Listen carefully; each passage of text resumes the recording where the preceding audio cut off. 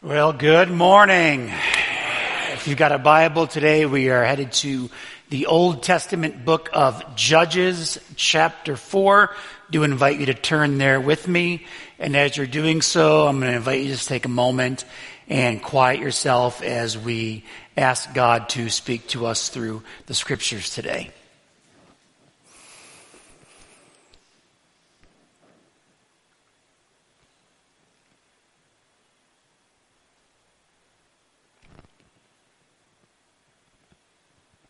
I'm grateful for your presence, oh God. I hear the words of Scripture that say, where can I go from your presence? If I descend to the depths, you are there. If I ascend to the heavens, you are there. I'm grateful that you are always there and with us. I rejoice with those who rejoice this week for the successes, for the good news, for the celebration. And I weep with those who weep, for those who have come in today disappointed and frustrated.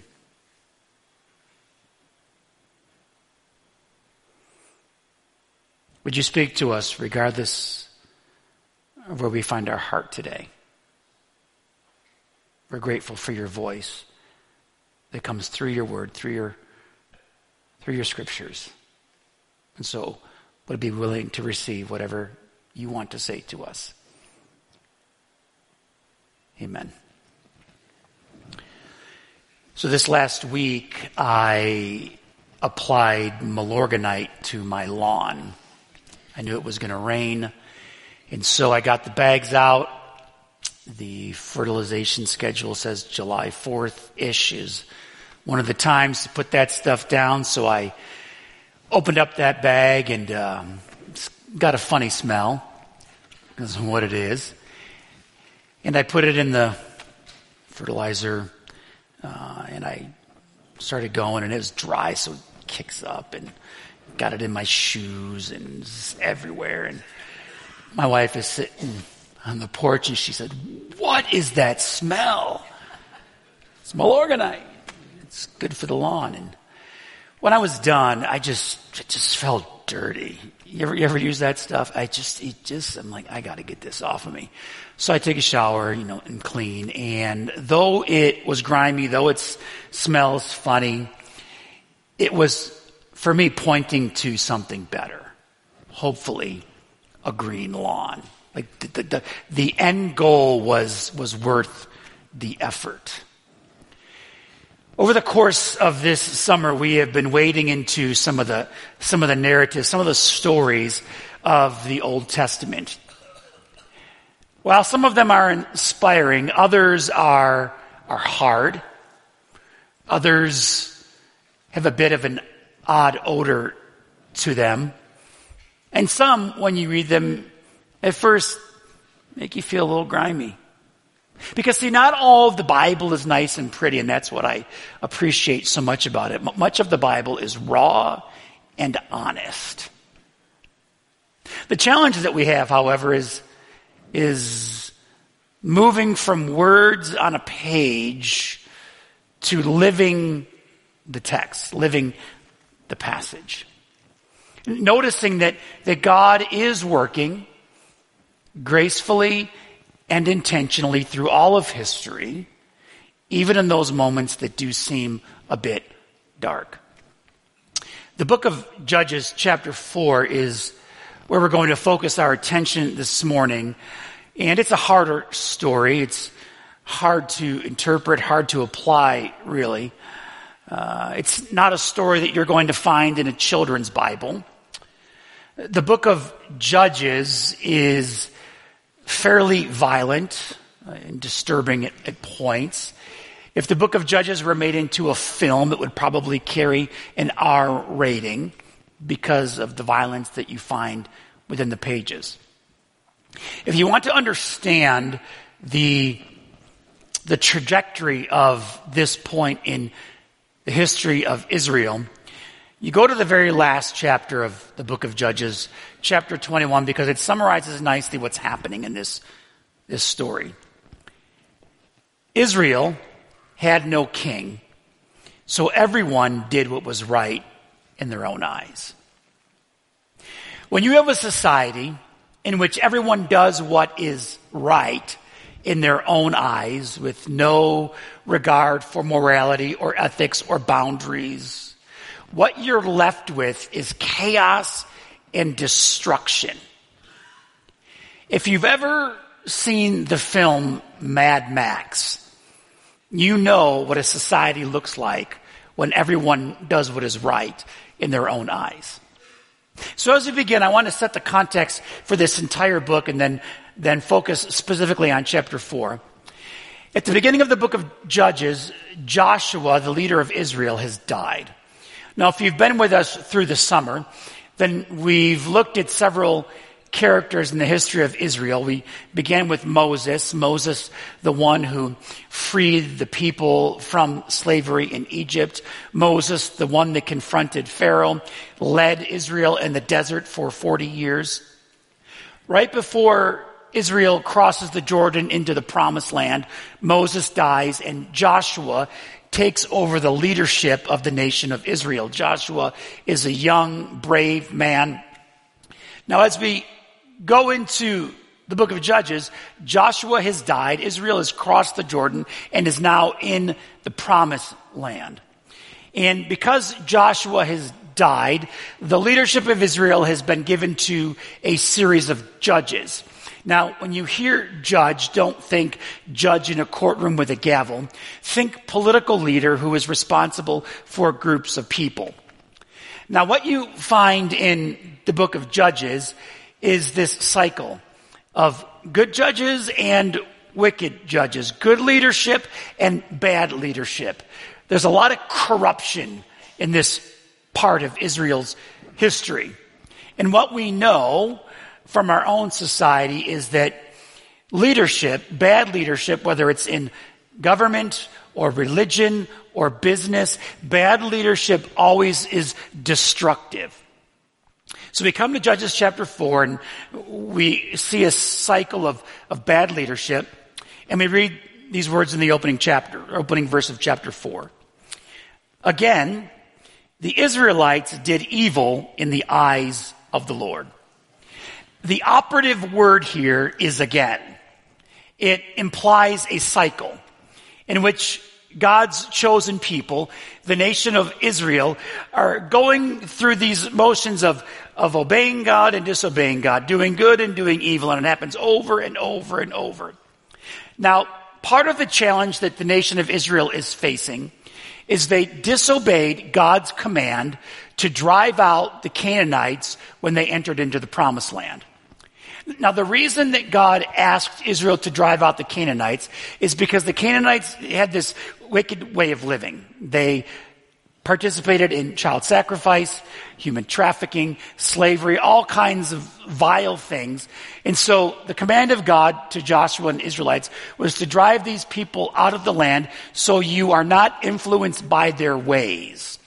Because I think we can all agree child sacrifice is bad. Human trafficking is bad. These are all horrible things. It was a dark and broken time. And yet, Israel did not obey God. They drove some of the people out, but not all of them, thinking maybe we can live together peacefully. And it just didn't work out that way. So Israel begins to co-opt some of the detestable practices of the Canaanites. And so this chapter, first of all, serves as a warning that turning from God has its consequences. Judges chapter 4, verses 1 through 3. Again, the Israelites did evil in the eyes of the Lord now that Ehud was dead. Ehud was one of the judges. So the Lord sold them into the hands of Jabin, king of Canaan, who reigned in Hazor. Sisera, the commander of his army, was based in Harosheth Haggayim, and because he had 900 chariots fitted with iron, and they cruelly oppressed the Israelites for 20 years, they cried to the Lord for help. That phrase echoes the same cry of the Israelites when they were enslaved in Egypt. Now, Israel finds itself once again in slavery because they violated the covenant. In the Old Testament, there was a common practice referred to as the cutting of a covenant whenever two individuals wanted to forge a relationship that went well beyond friendship, went well beyond business relations. It was a sort of a blood bond. When a covenant was cut, two individuals were making vows to one another to be in a relationship, to care for and protect one another. And if the vows of the covenant were broken, there were some serious consequences attached to them. Now, the cutting of a covenant involved an entire ceremony, which we don't have time to get into, but one of the parts of the ceremony was the sacrificing of an animal, laying out the parts of the sacrificed animal on the ground, and the two that were making the covenant would walk between the animal parts and say to each other, "If I violate the terms of this covenant, may what happened to this animal happen to me." It was a very graphic ceremony, one that was intended to be binding. It was a common practice in the times of the Old Testament. Now, we don't have anything like a covenant ceremony in our Western culture. The closest thing that we have to a covenant is marriage, in which two people stand together at an altar and make vows and commitments to one another, vows that are supposed to be unbreakable. And if you do break the vow of the covenant, there are consequences attached to it, right? And so there's this covenant made. But then what we see historically is that God himself chooses to make a covenant with a nation, with Israel. And the boundaries and the ideals and the expectations of the covenant are laid out in Scripture. Now, at this point in the story, Israel has once again violated the boundaries of the covenant, and so the consequences, 20 years of slavery once again. This is the result of what I believe to be unresolved spirituality. Living with the expectation of the rules, but not the transformation of the heart.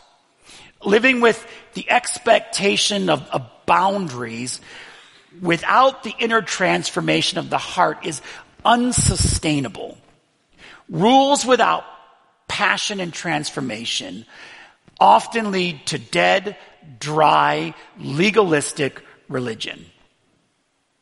Maybe you've wrestled with questions like, what is it that I actually believe? I mean, those are questions of unresolved spirituality. How should I actually live in regards to what it is that I believe? I mean, that's the question that Israel is asking. Yes, we have this covenant with God, and there are boundaries to this covenant, but there are some things about the Canaanites that we find attractive. Maybe there are some practices that we can incorporate into our own life, leaving this feeling of unsettledness. Like, I want to do good. I want to walk in the way of God, but there are some other things over here in society that I kind of like too. I came to faith 32 years ago as a teenager. I was a part of a youth group. Our youth group met on Monday evenings. And so I would go on Monday evenings to our youth worship gathering, and I would gather with my friends, and we would sing worship songs, much like we do here. And I'd sometimes raise my hands, and there'd be this passion for God, and maybe even cry some tears because I was so moved by God's presence. And I would sit and I would listen to my youth pastor give a sermon. I would say, yes, I want that. I want to live that way. I want to live under God's way and his ethics and morality. It's all good. And then youth group would end, and I would get in my car and I would drive home, and I would go into my living room. I'd turn on the television to MTV, and I would watch Beavis and Butthead, if you're familiar with that. And looking back, there is this seeming contradiction, okay? I would go to church and worship God, and then I would go and watch a television program that is rather vulgar, if you've ever seen it. I mean, there's a bit of a contradiction there. I mean, it's easy to live within boundaries when somebody's watching, when I'm in church with my friends raising my hands. But then when nobody's watching, well, it's easy to just, do a little of this and a little of that. It's why I think that when children are raised in good homes with good parents, but maybe are a little too strict, and then the kids move out or get their own place or go to college, some things kind of go off the rails because rules without transformation, it's not sustainable. Or you come to church and you see someone's church persona, the spiritual person, but then you do business with them out in the real world and it's a totally different person. See, outward behavior centered on expectation without inner transformation is not sustainable. There's a difference between have to and want to. See, for the Israelites, this chapter begins by telling us that this man named Ehud is dead. He was a judge. He was one that held Israel accountable. He was the one that was watching. But when he was dead, they could not resist the temptation to be like the Canaanites, to be like everyone else. And so they violated the terms of the covenant and found themselves under the hands of an oppressive king named Jabin. It came with a consequence. However, what we see is that the arc and narrative of the scripture always leads to God keeping his side of the covenant and rescuing his people. See, God always provides a way. So we come to Judges chapter 4, and we're introduced to a character named Deborah. Now, Deborah, a prophet, the wife of Laphidoth, was leading Israel at the time. She held court under the palm of Deborah between Ramah and Bethel in the hill country of Ephraim. And the Israelites went up to her to have their dispute decided. She sent for Barak, son of Abinoam, from Kadesh and Naphtali, and said to him, "The Lord, the God of Israel, commands you, go and take with you 10,000 men of Naphtali and Zebulun and lead them up to Mount Tabor. I will lead Sisera, the commander of Jabin's army, with his chariots and troops to the Kishon River and give him into your hands." So again, Israel is enslaved to this king named Jabin, who's evil and wicked, but God is going to rescue his people, and so he uses a woman named Deborah. Now the word Deborah means bee, like bzz, like a bee that stings. So God is going to use this woman whose name is Bee, who is described as a prophet, someone who speaks the words of God. She's described as a military leader, commanding armies, and as a judge, serving as leader for the people. And what we'll notice in the redemptive arc of this story is that God always rescues his people and sometimes uses the most unlikely to do it. Because the story of the Bible is the story of God rescuing his people even from the most dire of circumstances. And so she says to this military commander named Barak, "Go, for God is going to save his people through you."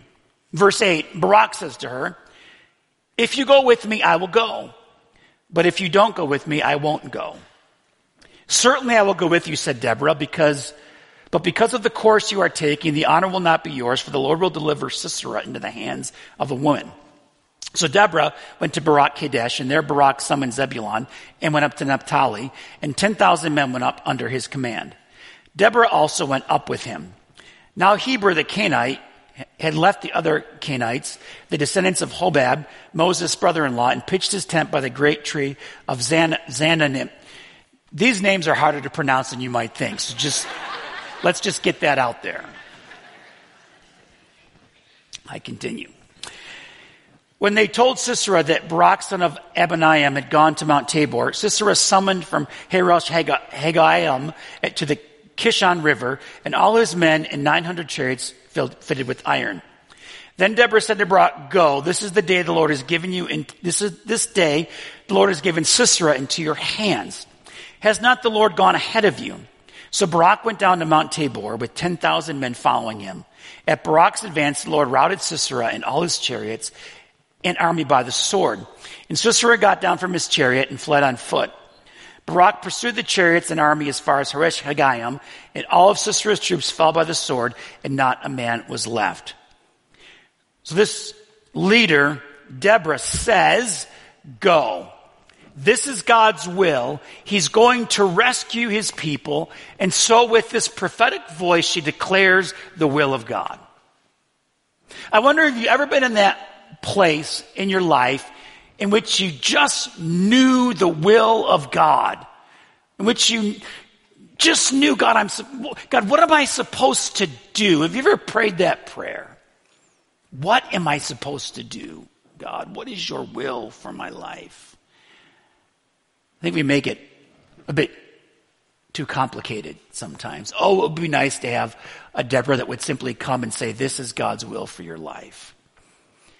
But much like the Israelites, while we desire the will of God, we don't always want to follow the word of God. See, the Israelites wanted God's will, wanted God's protection, wanted God's way, but they did not always want the words of the covenant. And yet the will of God always begins with the word of God. And when you live by the word of God, it's much easier to find yourself in the will of God. The will of God, which is always redemptive. The will of God that sometimes uses the most unlikely, seemingly invisible people to shape the future. So we come to Judges chapter 4, verse 17 now, and this is where the story turns a bit more dark. Sisera, meanwhile, fled on foot to the tent of Jael, the wife of Heber the Kenite, because there was an alliance between Jabin, king of Hazor, and the family of Heber the Kenite. Jael went outside to meet Sisera and said to him, "Come, my lord, come right in. Don't be afraid." So he went into the tent, and she covered him with a blanket.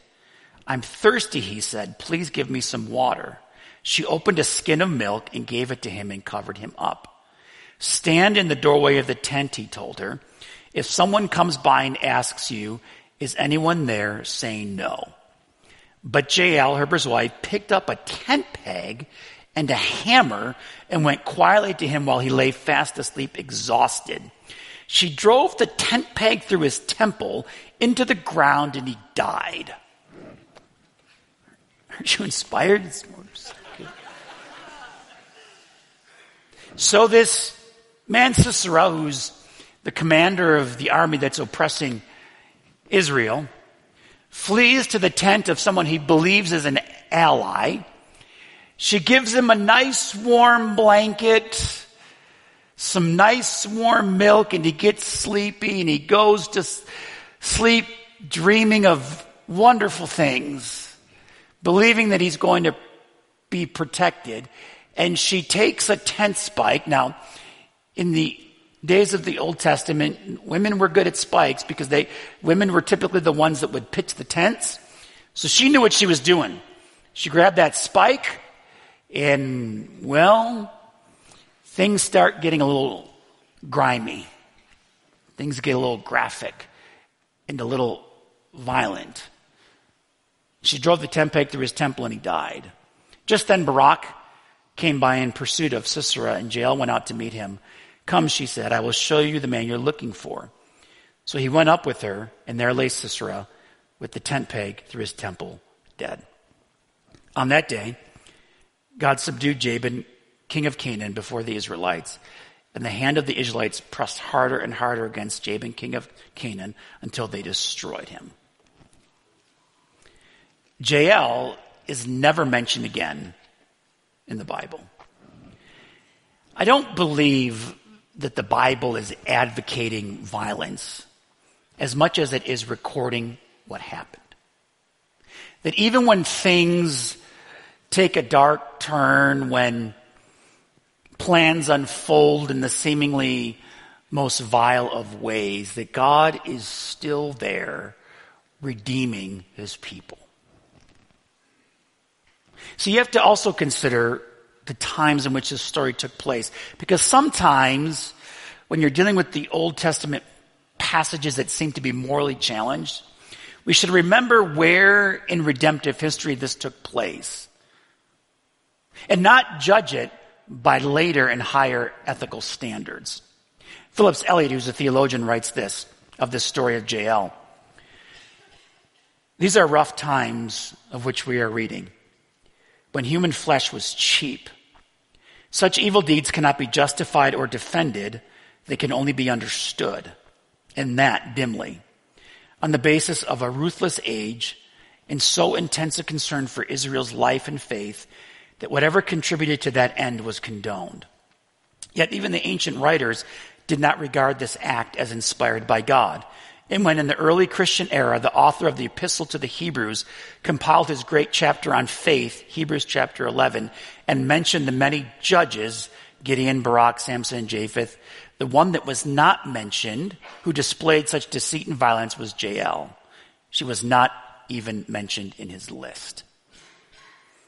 So how does all this resolve? I mean, we want a good resolution. We don't like stories that don't have a good ending. Have you ever watched a movie and like, that's how it ends? Well, the arc of the story of the Bible ends in its fulfillment with Christ, because everything is pointing to Jesus.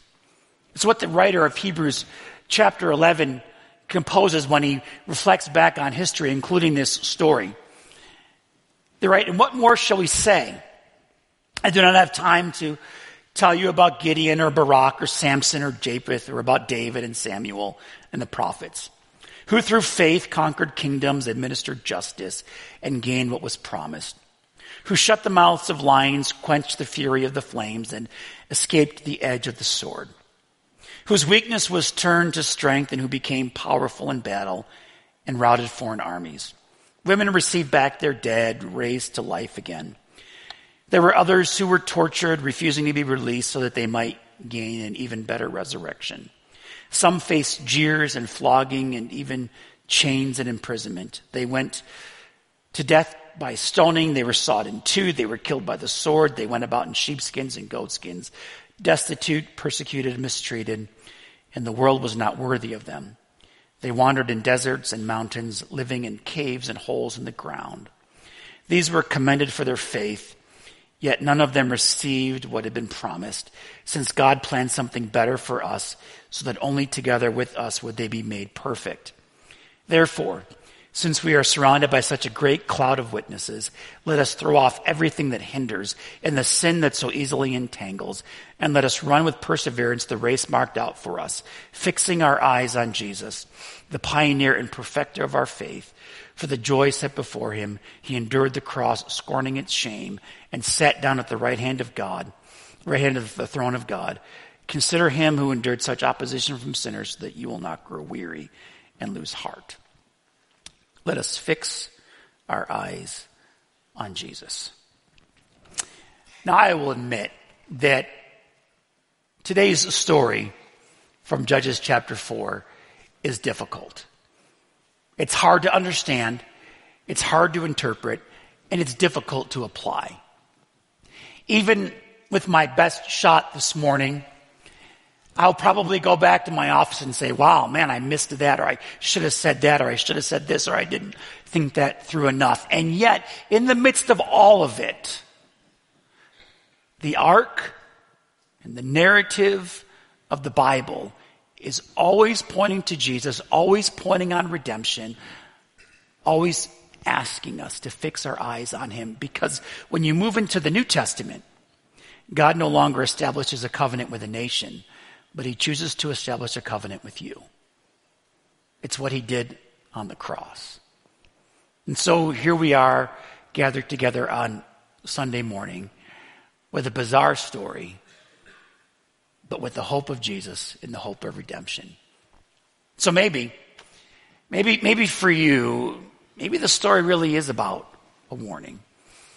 Maybe there's a path that you're on and you need to get off it because there could be consequences. Or maybe others of us, we sit here today with unresolved spirituality, and I'm convinced that we serve a God that meets us right in the middle of our unresolved spirituality. Maybe you're here this morning and the faith that you have has been handed down to you by somebody else and you've never truly made it your own. And today Jesus is inviting you to fix your eyes on him and make it your own. Or it's possible you're here today and you're in need of rescue. Maybe you're in a dire situation and you need a miracle. Or maybe like JL, you feel a bit invisible, and when people do notice you, it's for something bad. And what I want to tell you is that God does want to use you, and God does use the most unlikely of people. Because in the end, because of the work of Deborah, this prophet, this leader, this military commander, because of her work and the unlikely work of a named Jael, Judges chapter 5 ends with this phrase, and the land was at peace for 40 years, because God is one who honors his covenant. So today, oh God, as we sit together with this bizarre story, I do appreciate how raw and honest it is. I appreciate the vulnerability of the Bible, and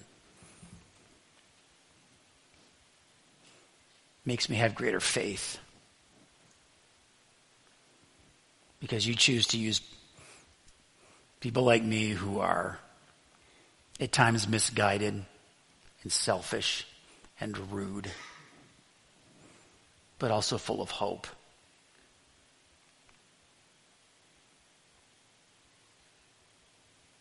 And if we remember anything from this morning, may we remember that you are a God who keeps your end of the deal. You are a God who keeps the covenant even when I continually break it. But there you are, choosing once again to rescue me from myself. And so for that, I'm grateful. Amen.